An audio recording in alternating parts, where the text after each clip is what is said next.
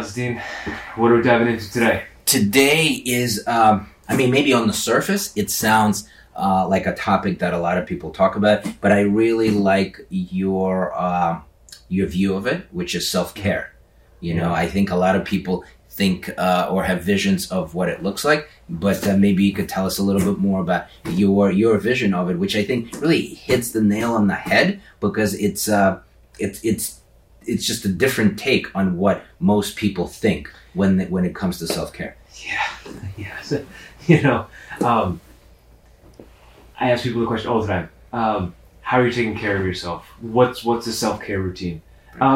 Mostly people will just talk about doing enjoyable things. Right. I don't know.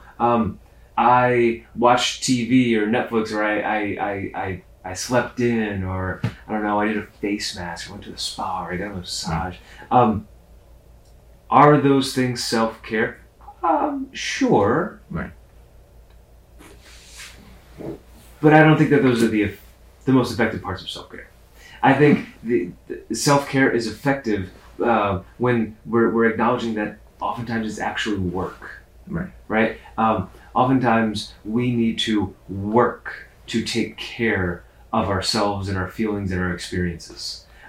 Whereas simply, putting a face mask on, that is good for your skin. Right. It can relax you a little bit, but are you working on yourself? Are you caring for yourself? Oftentimes I think people take those, doing nice things for yourself, right, and they perceive it as self-care, but what they actually need is to do like some work on themselves. Right. No, I hear that. I gotta be honest with you, when you said that earlier, that was a light bulb for me. That is so true. I really like how our last conversation was about, using kind of shame in a different way. And I think this is so similar in a way that let's just not assume self-care. I don't know how self-care got the rep of like spa and enjoyment. Well, when you think about, forget about the self or the concept of self-care, just caring for something. When you care for kids, when you care for plants, when you care for animals, that's not, can anybody say like it's really always enjoyable to take care of kids or animals or anything else? No, it's hard work. Yeah. Like right now we're considering getting a dog ourselves, but I'm thinking, I don't know, maybe a year away, because it's a lot of work. Mm-hmm. It's caring for another being, right? So here, I hope it's a light bulb for other people. It's not supposed to be easy. It's supposed to be caring for yourself. Yeah. Amazing. Not that I'm here to talk about how I'm the best self-care person on the planet, but an example the other day, I was feeling super emotional. Oh my gosh. Like in a terrible mood, like kind of down, like I was really feeling a lot, and I was like, I know what I need to do. Got the shoes on, ran a bunch of miles. Mm-hmm. Came back in, showered, was a much different person, right? I needed to do that, like very, and it works very well for me, that very physical, rigorous activity to process my emotions, right, get them out, go through them, right? Now, if I took all those emotions and I instead, just laid down on the couch and watched Netflix, and this is my self-care activity, right, I don't think that I would have actually been taking care of my emotions. Right. Right? I would have been doing something, enjoyable. Right. But that's not taking care of my emotions, right? And so I think that we need to get away from that. Right. And get away from this idea that self-care should be quote-unquote easy.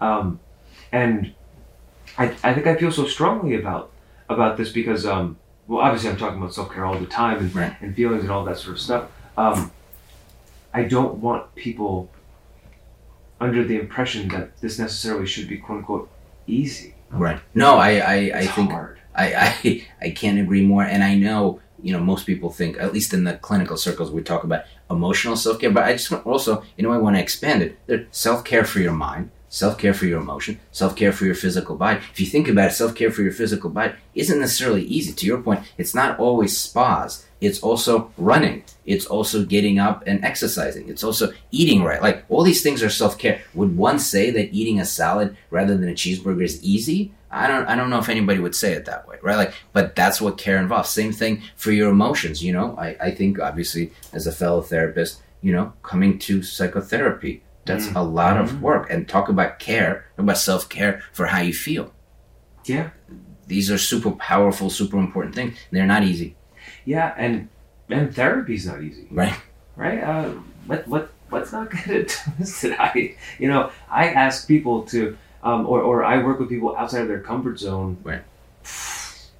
Almost every time that I see them. Right. We actually get very, very, very uncomfortable in therapy because that's usually what needs to happen. Right. So yeah, if we're seeing therapy as one of the best self-care things that we can think of, it's hard. Right. It's really, really hard, and it's really, really worth it. Right.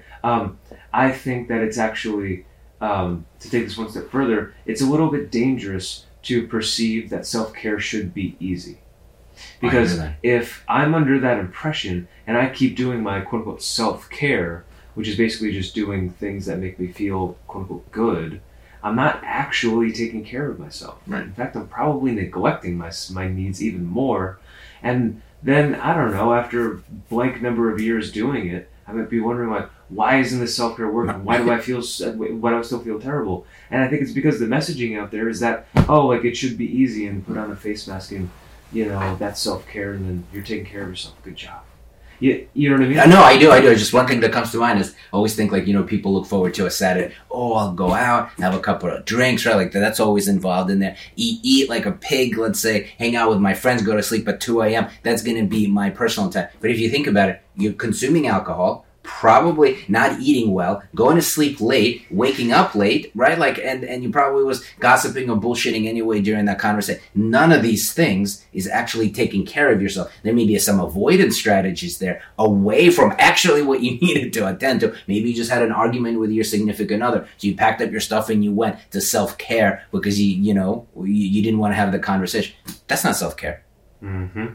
Self-care would be, going to bed at your regular time on Saturday night and continuing to eat those healthy and nutritious foods and, I don't know, maybe limiting the alcohol so you actually get good sleep that night and you're not putting poison in your body.